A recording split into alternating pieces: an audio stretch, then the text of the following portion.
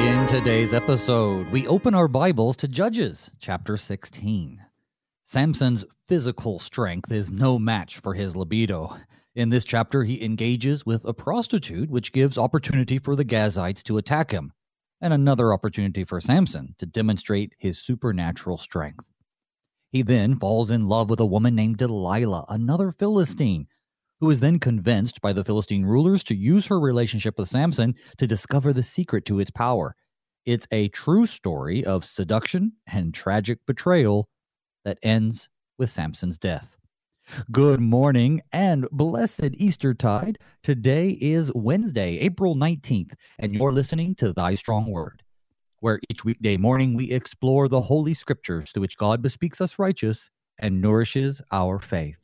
I'm your host, Pastor Phil Booe of St. John Lutheran Church in Laverne, Minnesota.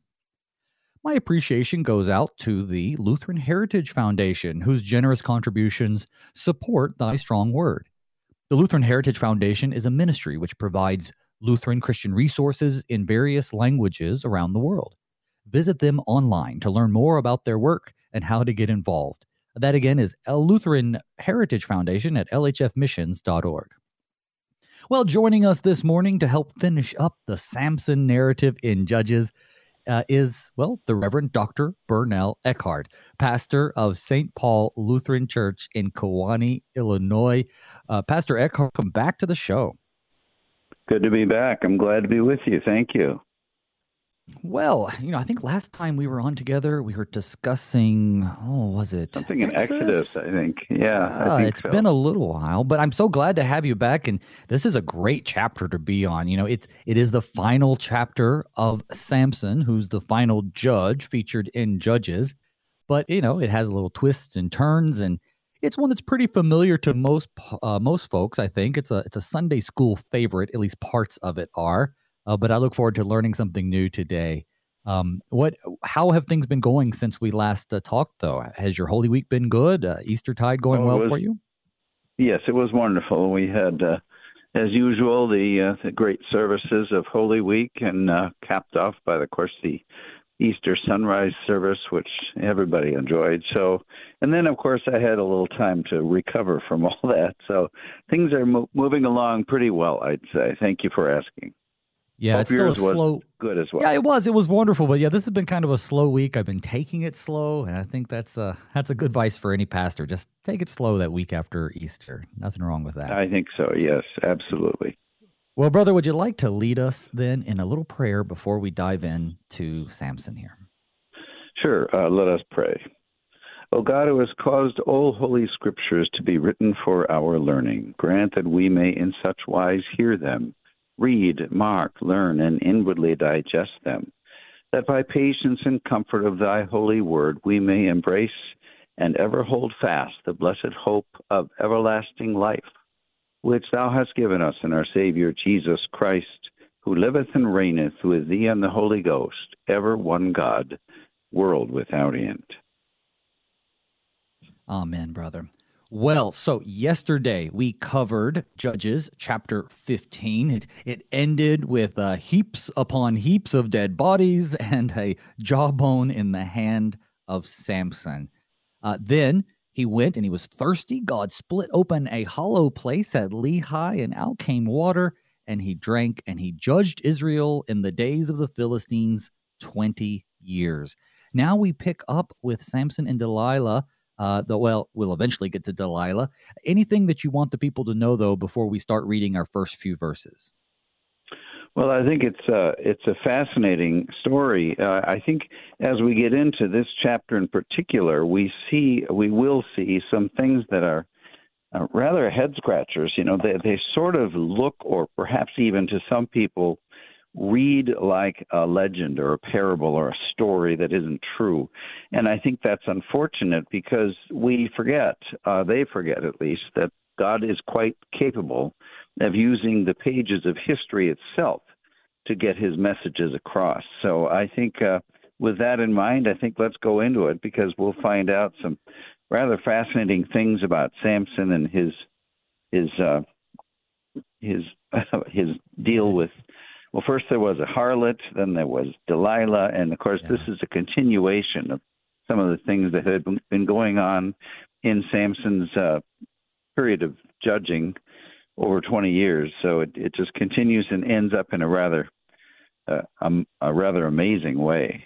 He definitely has a problem with the ladies. Let's just say that. We're going to read just that first part, what happened in Gaza. We won't have gotten to Delilah just yet, but here we go, 16 verses 1 through 3. Samson went to Gaza, and there he saw a prostitute, and he went into her. The Gazites were told, Samson has come here, and they surrounded the place and set an ambush for him all night at the gate of the city. They kept quiet all night long, saying, let us wait till the light of the morning, then we'll kill him.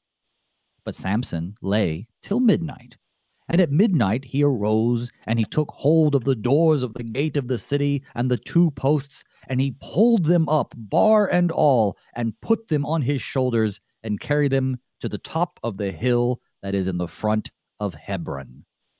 All right, that's sort of the end of that whole incident, at least so far, right? We don't really hear the Gazites. Obviously, he defeated them in the sense that they're hiding, and he just grabs the city doors and hauls them off. Take us through that. Samson, when he does something, he goes big, and this is another example. What's fascinating to me about this is that we have a very conflicted figure here in Samson, because on the one hand, as everybody can see, his morals are questionable, to say the least. I mean, he's going into a harlot here. And I mean, sometimes people try to explain this away, and that's rather difficult to do. Clearly, Samson has fallen to his sinful desires. At the same time, what's fascinating to me is how he continues, nevertheless, in the strength which God has given him, to be a kind of a Christ figure. And that, I think that causes some consternation for people, but I don't think it should. I think that we need to recall that all of the Christ figures in Scripture have been sinners, and in some cases their sins have been more evident than in others. But it's clear that it is these carrying off of the doors of the gate with Samson's great strength. I mean, there you have a wonderful picture of exactly what Christ our Lord does in defeating the devil and carrying off the gates of hell. So it's really fascinating how this judge portrays the strength of God, and of course at length that's the strength of Christ in defeating the devil. One of the helpful things, I believe, about the Old Testament is that it shows in clear, I would say, in good pictorial form, the underlying theology which cannot so much be seen in the way in which Christ defeats the devil. You know, Christ conquers the devil. He defeats the strong man, as he put it. But you can't see that. All you see is his humiliation, and then you see even his resurrection is only seen by the faithful, and it's not a majestic conquering of evil. It's simply something that we know is true because of his resurrection and so forth. But if you want to get the visual image of what's going on here, you look to such accounts as Samson's exploits in the book of Judges. So I'd start with that. Yeah, absolutely. Well, and this is maybe just a little simplistic note, but I think it's worth pointing out that, he's in Gaza, which is a Philistine city, a pretty big stronghold at this time. He pulls up these gates, and I guess regardless of their typifying qualities to Christ, I guess I just have to remind people that he carries them 40 miles to Hebron. Yeah. So, this is something that a lot of people are also seeing. And he goes to the top of the hill, so everybody sees it. And I told you that, I mentioned that the people, what the men did, their response isn't noted. I wouldn't be surprised if they were sleeping because they were waiting for the early morning. But I guess they were woken up by him tearing up these doors to the city. They would have been huge. But I definitely appreciate your imagery here. clearly has superhuman strength. There's no question about that. I mean, everybody sees it, as you noted. So it's rather fascinating. Yeah, I appreciate the visual imagery, though, you give us of Christ and the gates of hell, and that's certainly something I hadn't considered, but I think is an excellent way to look at this. And you talk about Christ figures, and people do get hung up. I lead I have seasonally led a class on modern movies and Christ figures in them. One of my favorites Christ figure movies is Cool Hand Luke, and in Cool Hand Luke, he's a criminal, a criminal rightly adjudicated for his crimes, and then he even breaks out and even has pictures with scantily clad women, and it's tough sometimes for people to understand the difference between imagery that is to evoke Christ-like characteristics, especially when they're applied to a person who is decidedly un-Christ-like. That's hard enough in fictional movies, but when you add it to something like the scriptures, and the scriptures are really presenting them as real life, true to life Christ figures, people get hung up on the fact that they are sinners. And it's like, well, listen, they, of course they're sinners, because if they weren't sinners, they would be the Christ as opposed to just a type or figure. It's amazing to me that you should bring up Cool Hand Luke, because as happenstance is, I was just watching that movie like 2 days ago for the first time in probably, 30, 40 years. Yeah. And it's amazing that you can see those images in that movie, which you're absolutely right. The Christ figures in literature and in the movies and so forth are everywhere.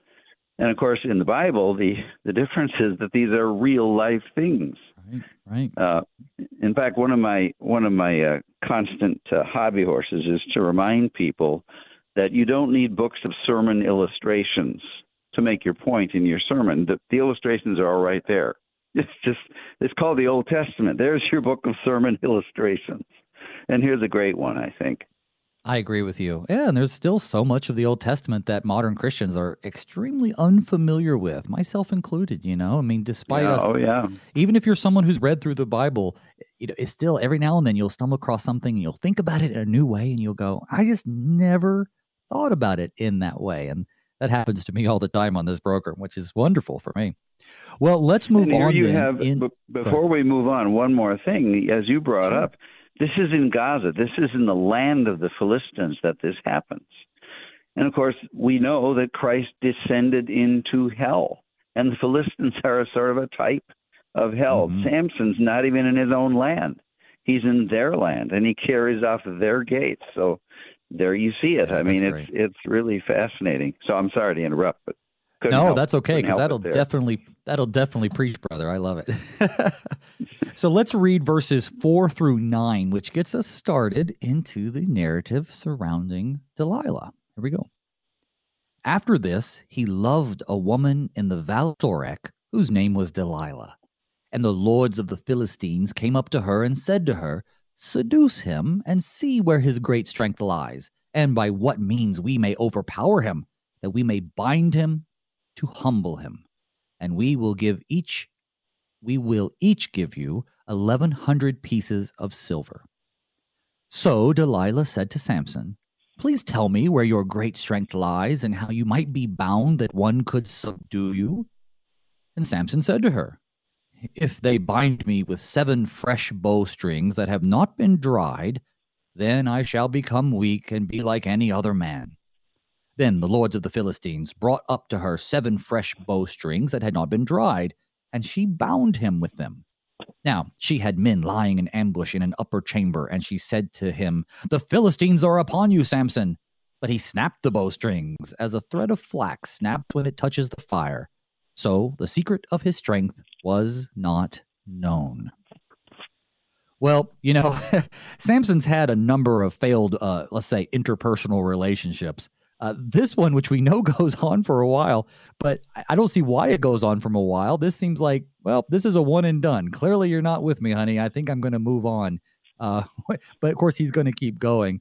But starting at the very, top of this narrative, is it significant that he loves this woman? I don't know that we've heard that before in Samson's story.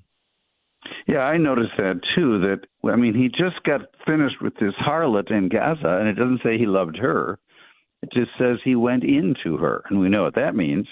Well, now we got this woman whom he loved, and I think that's not insignificant because, there you see his downfall. There you see his own the desires of his heart getting in the way. It's not just it's not just that he went into her. It's that he had an affection for her. He got her in his head in a way that in some sense sort of replaced his dedication to God, I think. And so, that gets him into deep trouble. And I think he's really obviously naive, which maybe is another sign that, he is so blind by his love or his lust or whatever you call it, that he can't see what is so abundantly clear to us as we go through this story. Samson, what's the matter with you? Can't you see what she's doing? And well, evidently he can't, because it keeps happening, although he does not tell her the truth. So that's one thing. And I don't honestly know what to make of that until finally he does. So whatever is going on here, he's conflicted, perhaps. I don't know if I have I don't know if I have a compelling theory, but I will say that one of the things I've noticed about Samson is that he doesn't seem very bright, but at the same time likes to think of himself very pridefully as being the smartest guy in the room. And this goes all the way back to his ridiculous his riddle that he gives the Philistine people, and the riddle, of course, is impossible. It's designed to be impossible, but I think it's designed to be impossible not because he wants to get the winnings from the gamble he makes with him, but it's impossible because he likes feeling smarter than everybody. So he comes up with this riddle that really cannot be solved. Yeah. So then we come here.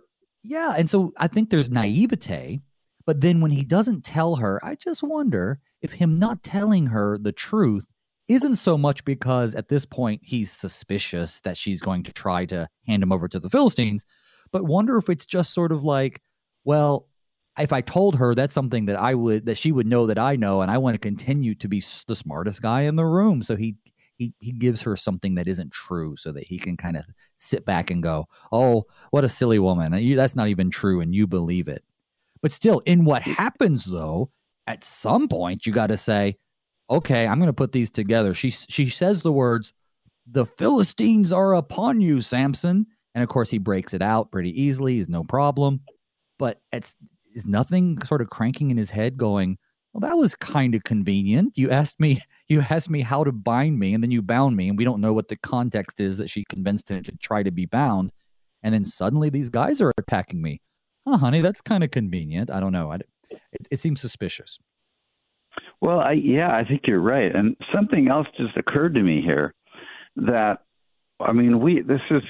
here I go thinking of Christ again, but in the case of Christ, we, of course, believe that in his humanity, in his human nature, he doesn't have divine strength. His divinity, his divine strength is communicated or given to his human nature. So he is, as a man, as strong as Samson. But he doesn't use his divine strength in the flesh. And here, in a way, Samson is still able to break those bowstrings easily, although for a time it appears as though maybe he doesn't. Maybe I'm using this too much, but I think at least you can make an illustration out of it. And I don't know what to make of these 7 bowstrings. Why 7? I don't know. And I think that the number 7 comes up later. 7 keeps coming up. And I don't understand why that is either. Well, let's hear what happens and see what happens next, because in verses 10 through 12, well, wouldn't you know it, it happens again. Then Delilah said to Samson, "Behold, you have mocked me and told me lies. Please tell me how you might be bound." And he said to her, "If they bind me with new ropes that have not been used, then I shall become weak and be like any other man." So Delilah took new ropes and bound him with them and said to him, "The Philistines are upon you, Samson." And the men lying in ambush were in inner chamber, and he snapped the ropes off of his arms like a thread. And then she's going to go on to say, "You've mocked me again." So right after, I guess we're not told how long after, or it certainly wouldn't be immediately after, I wouldn't think. So I don't know how long after, but she basically is mad at him because when he was attacked, he actually wasn't bound. And so she says, "Hey, you mocked me. You told me a lie. That's not fair. Now tell me the truth." And he gives her a new lie. Yeah. Help me understand what is I guess we kind of see Delilah's motivation. She wants to be paid for handing over Samson. Clearly the love is not requited. But why does he keep falling for this? Or maybe he's not, obviously, because he's not giving her the true answer. Maybe he is smarter than her. I don't know. What's going on? Well, I think that it's probably something that's happening over an extended period of time. So he forgets. Who knows? But he doesn't change his approach. He doesn't give her the true secret. He tells her something that, he tells her a lie. And she keeps saying, "Well, what's the matter? You've mocked me again." Well, of course, good thing I did. I mean, that's what we want to think. But Samson doesn't.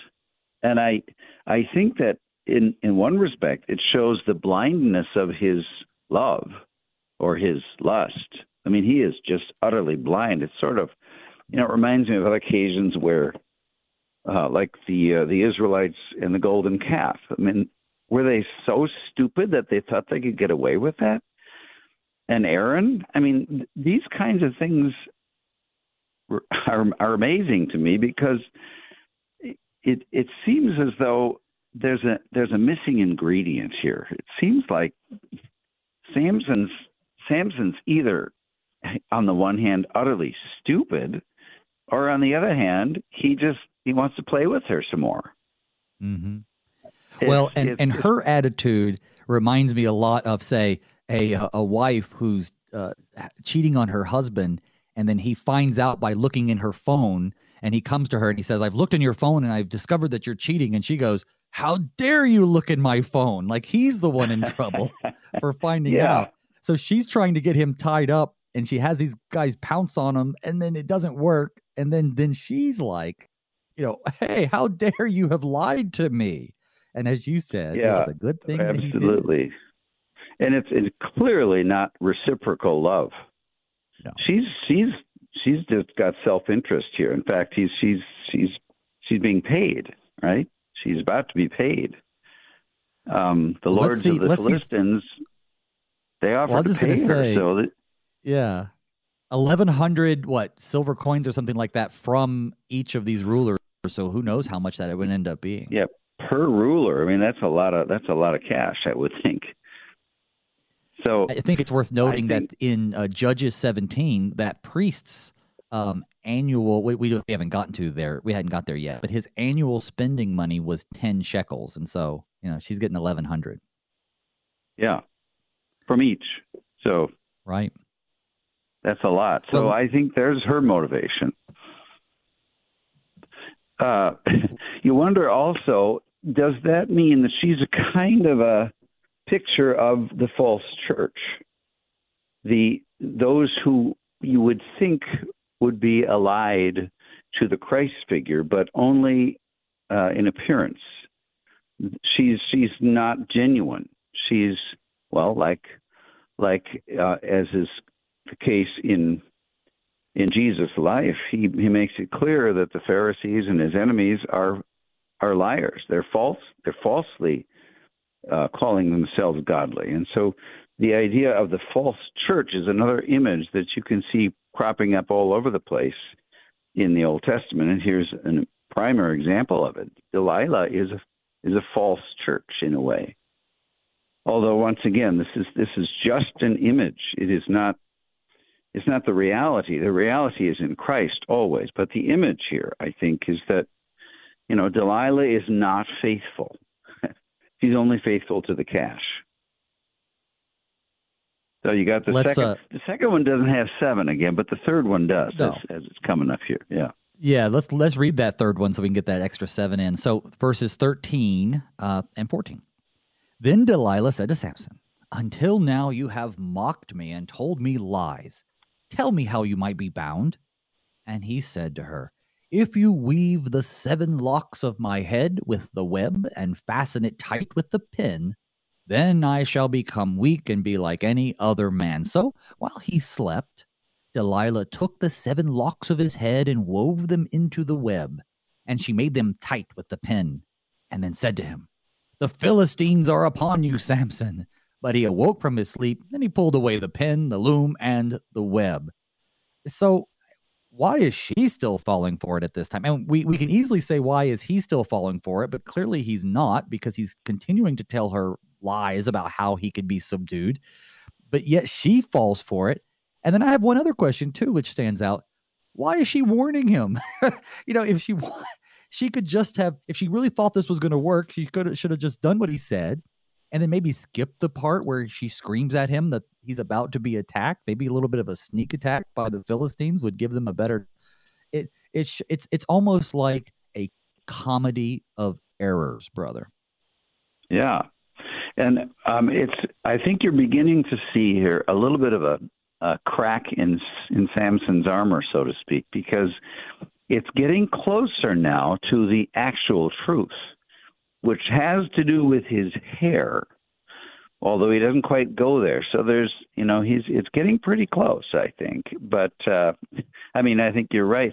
Delilah kind of reminds me in a way of what is, I think, a valid theory about Judas, that maybe Judas betrayed Jesus because he wanted to see Jesus do his thing with his enemies, because he knew he could. It's not declared anywhere in Scripture, but I think it's feasible. So in this case, it's possible also with Delilah that she knows this man's great strength, and maybe she wants to force him to use it. So maybe part of her knows that he's going to lie to her, and she still wants to see it. It's hard to tell, but there's something going on here that I think is getting a little bit closer to the truth. But again, you got the number 7 also. Maybe why does he have 7 locks of hair? Right. I don't know. It makes a lot of sense, though. I love that what you just said, though, about how maybe part of her, at least, wants to see him put on a show for her. She's wanting to get paid, but so long as she's getting paid too, she wants to see how he's going to respond, which I guess would explain my question about why she keeps warning him. The Philistines are upon you. And we're getting ready to head into a break, but just like in a few sentences, do you know if Delilah is a Philistine? I guess I characterized her as a Philistine, or is she a Israelite who's sympathetic to the Philistines? I don't know. I don't know if we're told, because it's just odd that she phrases it as the Philistines are upon you. Well, if what you say is true, that she wants to see a show, then you might say she's certainly acting like a Philistine, because we know that at the end of this, the Philistines want him to put on a show for them when they've got him bound. That we're coming to that. So she's acting like one. I don't know. I've never thought of her as an Israelite, but that's an interesting theory. Well, I think of Herod, too, wanting Jesus to put on a show. Well, there's that, too. Yeah, sure. So I think this is the way of the false church, again, that they want to see the glory of God. They live by what Luther would call a theology of glory rather than a theology of the cross and suffering. And so there's the false view of Delilah. This is not the way to God. And well, what she sees. Well, I'll tell you what, brother, we're up against a hard break, so we're going to take that. So, folks, don't go anywhere. When we return, Pastor Eckardt and I will keep on going through Judges 16. See you on the other side.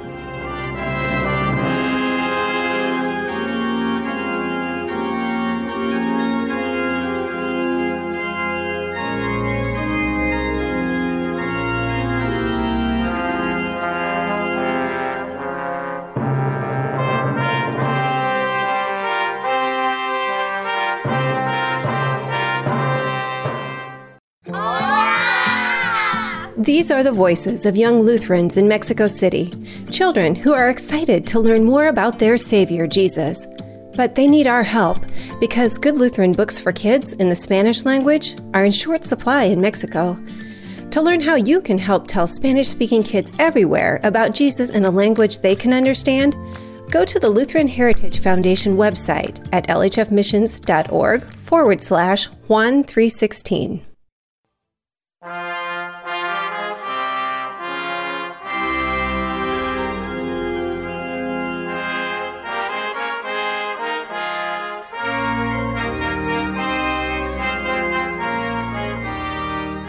Welcome back to Thy Strong Word. I'm your host, Pastor Phil Booe. With me today is the Reverend Dr. Burnell Eckardt, pastor of St. Paul Lutheran Church in Kewanee, Illinois. Friends, thanks for gathering around God's Word with us this morning as we study Samson in the book of Judges. You know you can reach out to me with questions or comments at pastorboo@gmail.com. You can also find me on Facebook to say hello. And if you are liking Thy Strong Word and what we do here, why not share it with others? Thy Strong Word airs on AM 850 in St. Louis, or you can stream it live or on demand at kfuo.org. You can also find it on your favorite podcasting service, subscribe to it, you'll never miss an episode. Or you can do what I do and use the KFUO app, available for both Android and iPhone. It's a great app, and not only do you get Thy Strong Word, but you can get connected with all of KFUO's great programming. Regardless, I've appreciated that you have chosen to grow in your faith with me and my guests today, and let's get back to it. Now, Pastor Eckardt, before the break, we were finally at where, and what you were saying is, and it's something I hadn't noticed, he is getting closer right now, at least, even though we don't quite understand the 7 locks of his head, maybe that's just his hairstyle, he is talking about hair now, he's getting very close, and we happen to know that the next time is the time. He gives it away. Anything else you want to say before we read that part? Well, yeah, I think maybe we can talk about it in a little bit, but I think it's helpful to remember that he was a Nazirite from his birth, and there was a clear indication that he was never to have wine or strong drink or cut his hair, because he's a Nazirite. And in fact, the whole beginning of Samson's life is a kind of a reminder of Christ, because you've got this, his mother is barren, and God opens her womb. That seems to be a type of the virgin birth, and she gives birth to this son, and he's set apart from his womb, so from his birth. So you will see. I mean, I wouldn't even go anywhere near talking about my hair to this woman, because that's getting pretty close to the edge of what he ought not to do, namely touch his hair. So, I mean, it's setting him up for a fall here. Yeah, it really is. And it just does not make sense. Of course, disobeying God's word never makes sense but we're clouded by our sinful concupiscence and other things. But it just doesn't make sense. He knows what she's going to pull. Well, you know what? Let's read the next text, and then I guess we'll decide for ourselves. This is going to be the rest of the section. Well, no, it's not the rest of the chapter, but it will be 15 through 22. Here we go. And she said to him, "How can you say, 'I love you,' when your heart is not with me? You have mocked me these 3 times, and you have not told me where your great strength lies." And when she pressed him hard with her words day after day, and urged him, his soul was vexed to death. And he told her all his heart. And he said to her, "A razor has never come upon my head, for I have been a Nazirite to God from my mother's womb. If my head is shaved, then my strength will leave me, and I shall become weak and be like any other man." When Delilah saw that he had told her his heart, she sent and called the lords of the Philistines and said, "Come up again, for he has told me all his heart." Then the lords of the Philistines came up to her and brought the money in their hands. And she made him sleep on her knees, and she called a man and had him shave off the 7 locks of his head. And then she began to torment him, and his strength left him.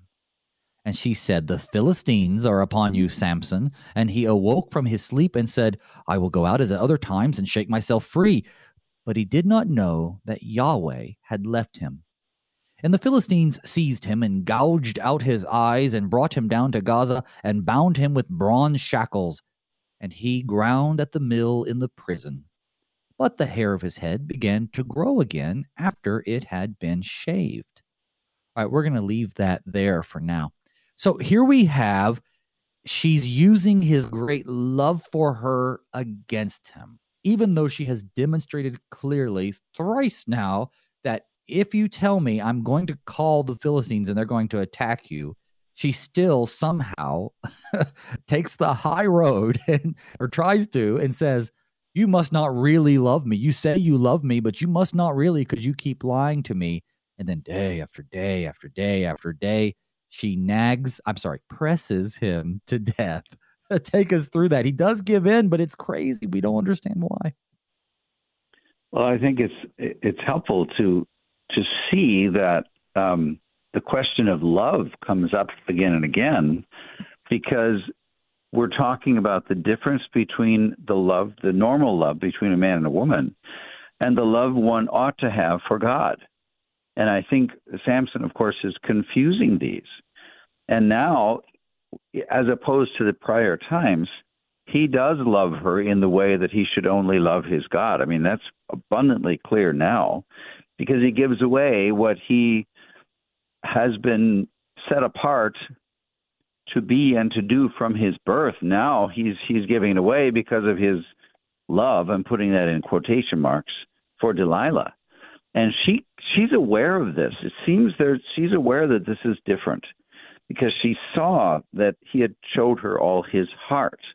Well, all his heart was dedicated to her now, not merely as a woman, but evidently, in a way, as a god. And so when it says she made him sleep upon her knees, some commentators suggest that she put something in his drink. Who knows?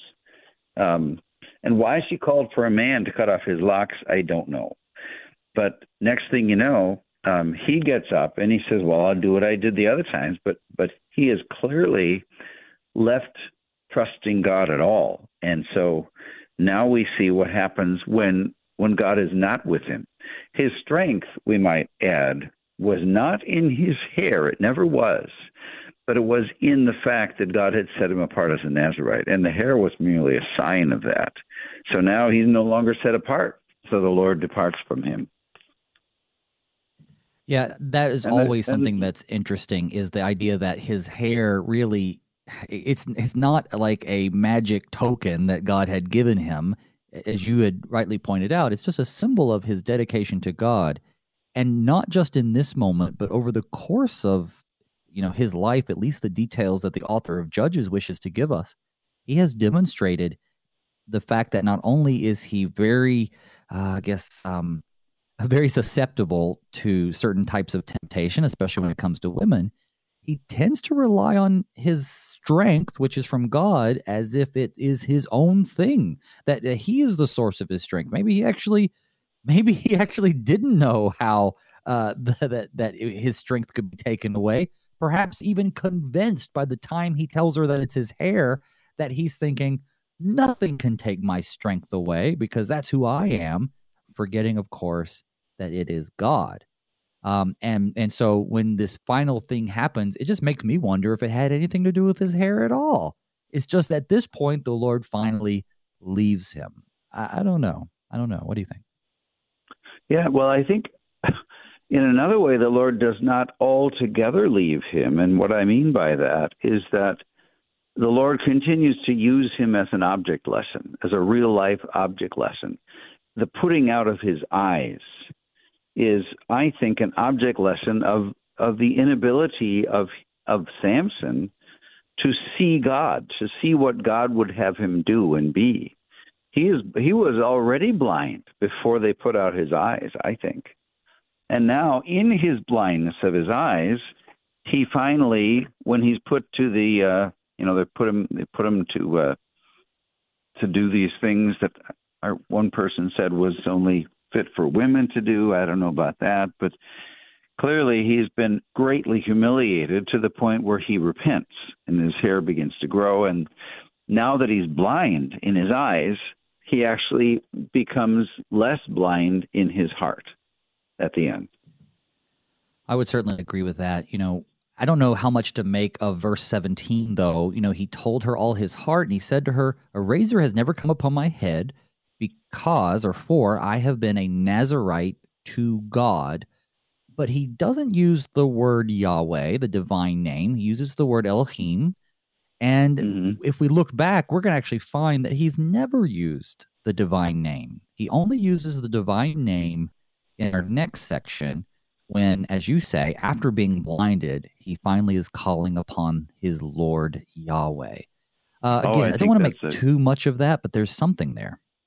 I think that's a great observation. Yeah, I mean, I think that's too often missed, but you're right. I mean, at the end, he becomes the greatest of all of his indications of being a Christ figure. Now comes the greatest of all when he will do this sacrificial thing. Yeah, so, let's read it. Let's read it so people can hear. Upon the Lord. Yeah, let's do it. So this is going to be verses 23 through the very end of the chapter, verse 31. Now the lords of the Philistines gathered to offer a great sacrifice to Dagon their god, and to rejoice, as they said, "Our God has given Samson, our enemy, into our hand." And when the people saw him, they praised their God, for they said, "Our God has given our enemy into our hand, the ravager of our country, who has killed many of us." And when their hearts were merry, they said, "Call Samson, that he may entertain us." So they called Samson out of the prison, and he entertained them. They made him stand between the pillars, and Samson said to the young man who held him by the hand, "Let me feel the pillars on which the house rests, that I may lean against them." Now the house was full of men and women. All the lords of the Philistines were there, and on the roof there were about 3,000 men and women who looked on while Samson entertained. Then Samson called to Yahweh and said, "O Lord Yahweh, please remember me and please strengthen me only this once, O God, that I may be avenged on the Philistines for my 2 eyes." And Samson grasped the 2 middle pillars on which the house rested, and he leaned his weight against them, and his right hand on the one and his left hand on the other. And Samson said, "Let me die with the Philistines." And then he bowed with all his strength, and the house fell upon the lords and upon all the people who were in it. So the dead whom he killed at his death were more than those whom he had killed during his life. Then his brothers and all his family came down and took him and brought him up and buried him between Zorah and Eshtaol in the tomb of Manoah his father. He had judged Israel 20 years. So, yes, back to your imagery here. Obviously, we literally have our anti-hero, anti-type Christ figure, however you want to describe him, standing with his arms outstretched in his final moments, sacrificing himself to also avenge, his own eyes, he says. But we also know from the very beginning that the Lord is using him to judge the Philistines. Yeah, this is clearly cruciform, as we call it. His arms are stretched out. And again, he's in the heart of the enemy's lair or land or place. And so he destroys them. He utterly wipes them out in this cruciform way, which would not be lost on the children of Israel for generations to come. This is probably the greatest of the stories of the Judges, the greatest of the accounts of the Judges. It's certainly the last one. After that, there's no judges left. But this is a capstone on the imagery that is given to us in these accounts. And the greatest of the images that we can find is Samson killing more Philistines in his death than he killed in his life. And he does it with his 2 arms. In the work of our hands, establish thou it, as Moses would say in Psalm 90. That just came to mind. But my goodness, that's what Christ does to his enemies in his crucifixion. This is the true meaning of his descent into hell. He destroyed the devil's kingdom. He brought down the enemy. He was in the midst of the land of the Philistines. And the way that I would even possibly find occasion to preach on the descent into hell is simply to call Christ our Samson, who defeats the Philistines in the heart of their city. I mean, that's just such a gripping image. And he's avenged. Well, he's not only avenged, but of course the honor of God is avenged, because up to this point we haven't seen this. Now it's sort of you might say, if I could say this in a kind of a colloquial way, it gets God's goat when you say, or when someone says, our God has done this, Dagon has done this. That's bound to meet with divine opposition in the Old Testament, and certainly it does. You know, God's not going to put up with this. And now you're going to see the greatest of all images as these enemies of the Lord are utterly destroyed by Samson, the champion, who is once again in the thick of being the judge that he was meant to be in his death. I think that what you bring up about Dagon, you know, them giving credit to Dagon, who, by the way, is like a grain god. He's sometimes depicted as like fish-like or like a merman. He's like the god, fish or something. Yeah, yeah, and he's the father of Baal, who obviously is a very famous god in the biblical accounts. But in any case, we have Dagon here getting the credit. And I guess when you said that, my mind immediately went to God getting glory over the gods of the Egyptians. So we have here him getting glory over the gods of the Philistines. And I think that should be very worrisome to people, because here's the deal. God often will get judgment over, as you put, gets his goat. I like that, because, he gets judgment over the gods of these nations. I think today, who are the gods that people make for themselves? And really, it's ourselves. We're making ourselves our own gods, and we're putting our own emotions and even intellect and so-called wisdom over and against God. And so when God gets glory over the gods, if we've made ourselves the God, I think we should be extra worried. And I think we also see here the point that is often made, and is worth making again, that Samson's hair is still gone.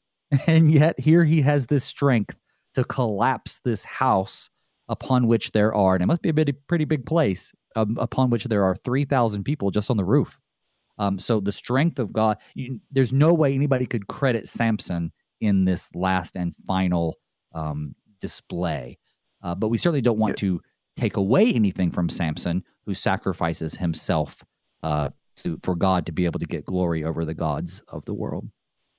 Well, clearly, as I think you're absolutely right, what Samson does here, for the first time, he calls upon God to do it. And so it's utterly clear that this is Samson not trusting his own strength, but trusting in the strength of God. So, yeah, I mean, that's clear that that the Philistines, this is another thing that I find fascinating about this, that all of these terrible things that happen as you're watching or as you're hearing, you're going through these details of Samson's life. You're thinking, oh man, this imagery is all falling apart. Things are not working out. Samson's just, how can he be a Christ figure? He's just such a sinner, such a horrible person, and all these things are going wrong, and it's just fizzling out and everything. And then at the end, God sets up the imagery just where he wants it and performs. It reminds me in a sort of a way of the terrible events that led up to the crucifixion of our Lord. God is always in utter control of all history, even though God uses the evil men for good purposes. There's nothing that's outside of his sway and control. And that becomes abundantly clear in the end of the Samson account. And it leaves us with a very clear understanding that there are no gods but the one true God, the Lord whom Samson calls upon. And he defeats his enemies by sacrifice, as we know. The sacrifice of the ultimate, the greater Samson. That is Certainly an amazing connection. We look at this and we wonder sometimes, why are we given these stories? And certainly Samson, for instance, as the other judges, there are 12 mentioned. Maybe there were more than that in actuality. But some receive very little pages. Some of them receive many, many chapters. And even among just Samson's exploits, he served for 20 years, so there's probably lots of things they could have told us about. But the ones they do, the ones the author and the Holy Spirit, of course, choose to reveal to us are for a purpose. And so we have to look back and we think, well, why is Samson's, his struggle with the ladies and his overreaction a lot of times to what happens, why are those things told to us? And then, of course, we look at this at the end, and at least for Samson, it becomes, especially as you explain it, very clear. And it really is a understanding that at the end of the day, God is the one in control. God is the one who saves.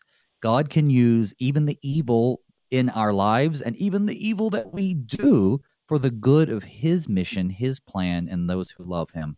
And it certainly doesn't give us permission to just live in sin, but at the same time, it reminds us that God is not bound by our sin. And Samson's a perfect example of that. And as you have put it, points forward to Christ. And what better message could there be? It reminds me in a way of the genealogy in the Gospel of Matthew, which points out all of the sinners and the sins they commit in the genealogy even of Christ himself. Well, what are we going to do with that? The line of Israel, whether of the Messiah himself or of the rulers and leaders of Israel that are not in his line, is far from perfect. Of course it's far from perfect. It's a fallen world. What do you expect? But God is able to use it for his ultimate goal of defeating all evil and rescuing his people from sin. So it's a good thing to be talking about it during Eastertide, too, I would add. Especially during Easter. Well, we're coming up on the end of the program. You beautifully have summed it all up, but is there anything else you want to share with the listeners before we wrap up? Well, I don't know. I was thinking about this as I mentioned it briefly, something that came to mind that we hadn't talked about much, and that is the fact of Samson's birth and his barren mother. We don't often get this. It's very uncommon. I think there's about 7 times in all in the Old Testament, maybe 6 or so, of barren women whose wombs are opened, and they are opened for Christ's figures. There's also the case of Moses and his birth. The birth of these deliverers, whatever kind they are, is not always given. But in the case of the greater ones, the ones perhaps that God wants us to sit up and take special notice of, their beginning is also mentioned, and we can see more evidence there that these were particularly meant to be seen as Christ figures, I think. I mean, there's tons more, of course. We did discuss, at the nativity of Samson, how there are so many connections with the nativity of our Lord, and certainly not in a perfect way, but in a way that makes us, perk our ears open, makes us pay attention and say, God's telling us something here. He is. Well, folks, I'd like to thank you for tuning in today, and I'd like to thank my guest this morning, the Reverend Dr. Burnell Eckardt, pastor of St. Paul Lutheran Church in Kewanee, Illinois. Pastor, thanks again for being on the show. I look forward to when you come on again. It's been a pleasure. I always appreciate it. Have a good continuation of this great show. Thank you, brother. Folks, tomorrow's chapter shifts gears a little bit, introduces us to a man named Micah. Micah has stolen some silver from his mother, and he admits it to her because he finds out that she placed a curse on whoever took it. Well, both distraught, they plan to override the curse, and they do so by fashioning an idol, building a shrine to it, ordaining one of their sons, and eventually he hires a traveling Levite to be his personal priest. In other words, they demonstrate just how far the Israelites had departed from the proper worship of God. We're going to cover it all tomorrow. So until then, may God's peace and blessings be with you all. as we pray, Father, keep us in thy strong word.